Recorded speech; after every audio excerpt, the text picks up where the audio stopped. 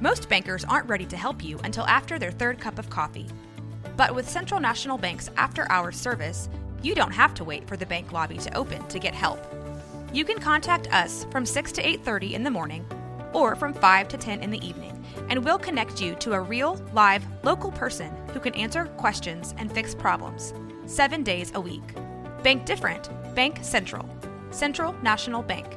Member FDIC. This is a Rogue Media Network podcast.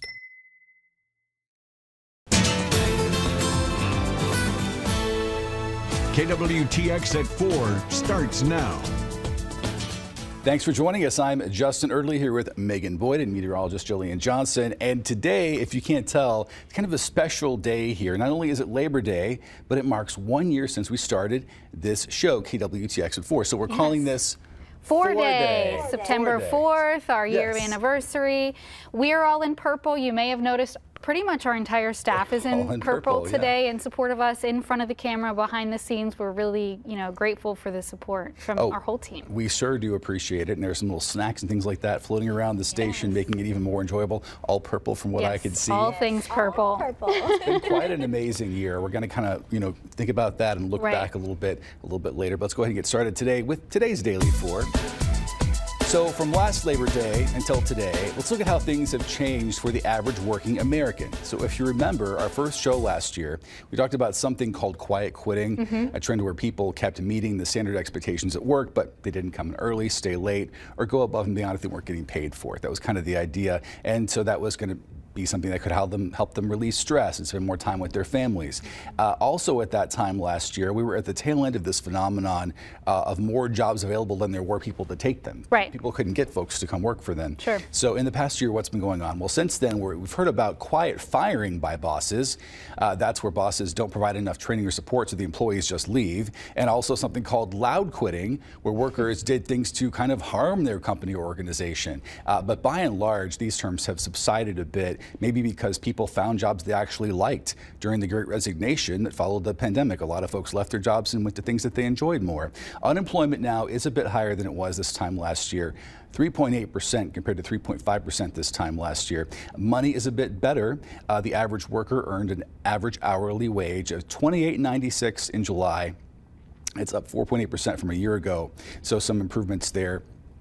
Federal minimum wage is $7.25 an hour, and 4 in 10 Americans say they are still struggling to pay the bills, according to the Census Bureau. But inflation has slowed to 3.18% compared to 8.53% last year. So you look at all of those things and you see some big improvements, and then some kind of steady, things going down a little bit, or unemployment, being a little bit higher. So all in all, I'd say we're probably doing a little bit better this time, compared, especially with the inflation. Yeah, it's a really stark number. You can see that difference. Sure. I mean, just those unemployment numbers, I guess, are maybe a little bit different. But it's funny how you talked about all those catchy words that were about a year ago. They all really have kind of gone away. Kind of disappeared. So hopefully people enjoy their jobs as much as they can these days on this Labor Day. Let's head down to number 2 in our Daily 4. Well, as fans mourn the death of singer Jimmy Buffett, many are left wondering what Merkel Cell Cancer is. According to the Skin Cancer Foundation, Merkel Cell Carcinoma is a rare but aggressive form of skin cancer. Approximately 3,000 new cases are diagnosed annually in the U.S. The cause of the cancer remains unclear, but records have helped experts determine commonalities between the cases. Health experts say people most likely to get this form of cancer have all of the following traits: male, 65 years of age or older, fair skin that may burn or freckle when exposed to the sun, and seldom used sunscreen, clothing, or shade to protect their skin from the sun. Early detection and treatment is key, as Merkel cell carcinoma can spread beyond the skin. Treatment options also differ depending on the stage of your cancer, and also other different factors that the patient could deal with. But yeah, I think with all forms of cancer, especially, the earlier the better. It was what we hear all the time. But I think this is something that we all need to be mindful of, especially with it being so hot, the sun. And, I actually went on a walk yesterday, got fried. Like, you should see my shoulders. And it was just 45 minutes. And I mean, I put sunscreen on my face. I'm pretty good at that. But I'm like, oh, okay, let me get some sun. No, I am so sunburned. So this is just you know, something that we all need to be thinking of. And so many moisturizers have sunblock in them. Maybe it's a little bit, maybe you can get a higher level, but it's, you know, there's some great things out there that can help you take care of your skin. I was just going to say I have quite a few friends, you know, sort of towards the Northeast where I went to college, and they were all sending me photos over the weekend that they all got sunburned. They all were out at Labor Day activities and they got sunburned, and I was realizing that I feel like I'm paler now than I've been in a while because it's so hot that I've avoided the sun. I feel like I've spent less time outside than normal, so maybe that's a good thing. I will say with this Merkel cell carcinoma, I was reading about it a little bit, this Merkel cell cancer, sometimes it's painless and flesh colored, which means it's hard to detect. Sure. So you really need a dermatologist checking those things out, especially if you're prone to skin cancer. You know, and I think about, you know, for men, we've had dermatologists on the show, Baylor Scott and White, talking to us about the fact that your tops of your ears, back of your neck, you know, those areas you don't really get to see are highly vulnerable to those kinds of cancers. So get checked out for sure. At a number 3 in our Daily 4.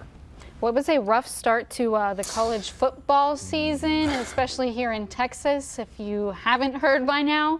So Baylor, TCU, and Texas Tech were all favorites going into their games. In fact, they were all expected to win by 20 points. Instead, they all lost. Baylor, of course, lost for the first time in program history to Texas State. And the worst news is that their quarterback, Blake Shapen, got hurt, and he's going to be out for the next few weeks. Now, UMHB also lost. It's their first time that they've fallen in the first game of the season since 2006. So these are unheard of circumstances. Obviously, there's so much love for football here in Central Texas, so this is just not what you want to see to start the season. No, it's a lot of people just feel sad. Right? Yeah, it's they just really do. sad. I'm so sorry, guys. It's really rough. I remember I was watching the Baylor game, and I was thinking to myself, like, oh, darn, because you kind of just feel like the excitement goes down. Right, you're at home. So you have to, like, remember, like, hey, that's just one game. It's okay. We'll come back. But I think it's just, you know, losing to a team you never lost before. And it's the first game, you know, all those little things. And then same with UMHB. We're almost talking 20 years. They haven't lost their first game. I think so many people were sitting at that Baylor game and staying just like, okay, when are they going to turn it on? When are they going to turn it on? And it is one game. I forget who shared it. I saw on Twitter, somebody was like crazy statistics of teams that lose their first game, how they end up finishing. It is pretty bad. Unfortunately, the stats are not in their favor. So it is one game, but you know, you think about how easy those first games typically are in a schedule, and that sometimes correlates to not having a good season. Hopefully that is not the case for our local teams. Right, we want to see them turn it around. Don't get inside your heads, get on top of it, pretend it didn't happen. It's a new week. Move on. Move on. That's right. Now to number 4 in our Daily 4, and if you need a little something to take away your sadness from the games, you could try some wine. France is drowning in a surplus wine, over 80 million gallons of it, so they're paying millions of dollars to destroy it. This is kind of terrible to hear. Crime. I know. According to the Washington Post, it will cost the country $216 million to do this, and the process involves distilling wine, but then turning that into pure alcohol that can be used for things like cleaning products, cleaning supplies, and perfume. In fact, destroying enough wine to fill more than 100 Olympic-sized swimming pools is what they're doing. It sounds crazy, but France thinks this makes sense economically, and here's the really big reason why. The agriculture minister says the goal is to prevent a price collapse and give wine producers sources of revenue again, because not as many people in France are drinking wine these days. They're just not. Now, I would think, you know, what about exporting it? Right. But I guess if you think about, you know, excise taxes and things like that, and things people put on, you know, on wine prices to get them into their country, maybe you don't want to pay that when you're here in the U.S. or wherever it might be. But yeah, I mean, there's a lot of wine left. So. What is wrong with people in France that they're not drinking their wine? Okay, but here's what I have to say. Like, when you think about California, we have a lot of like American wine that comes from there. Then they have these wildfires or scorching temperatures, and then you have a bad year. So maybe this is a good year, and yeah, people aren't drinking. So what? But then what if they've had record heat waves? You know, all of those things. That's so what about next year? I don't know. I just and it doesn't go bad. Right, you can put it in the bottle, and yeah, you save it. Let it age a little bit. Right. I'm also thinking about champagne. You know, technically, real champagne only comes from France, so hopefully that's not what we're getting rid of. We need the good stuff. This is a ploy to get us all to go to France and drink that wine. That's what it next is. Year, tourism. Our second-year anniversary. That's true. That's a celebration. Yeah, I like that. That works well. We do have to tease that we have a big surprise coming up at the end of the show as well. We do. do. Yes, it's coming up. I can't tell you exactly when or what it is, but stick around. You're going to want to stay. For sure, yeah. Well, coming up, Be Kind Coffee in Waco recently opened their doors to their second location. We'll hear from the co-founder about how they serve up much more than coffee coming up.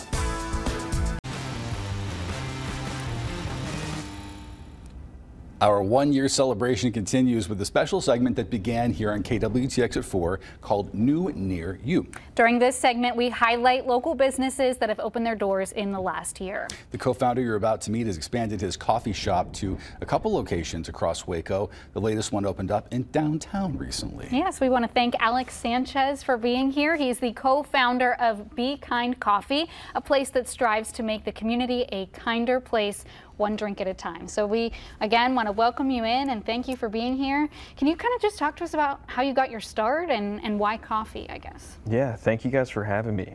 It's, I used to be a professional food photographer, actually, and so I worked across the country with hundreds of restaurants, and that included coffee shops from time to time. And my connection with coffee shop owners was always the best.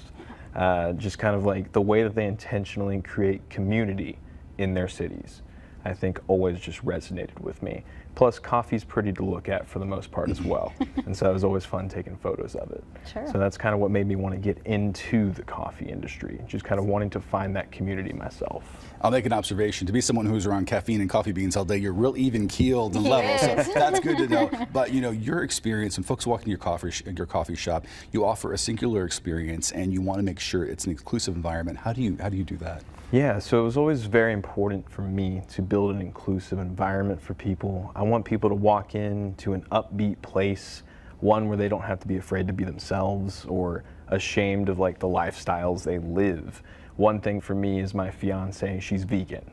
And so we have lots of vegan-friendly options just because that was always something that was impossible to find, not just in Waco, but in general. Sure. And so everything on the menu is something she can order. That was very important for me when building something. Yeah, and I'm sure it benefits so many people in the community as well. Sure.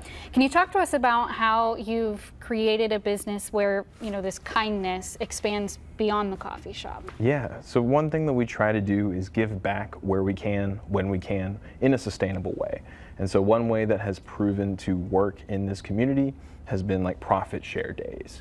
And so we do as many as we can with as many organizations as want to, but we try to do at least once a month, whether it's with a specific organization locally or a specific person that just needs a hand.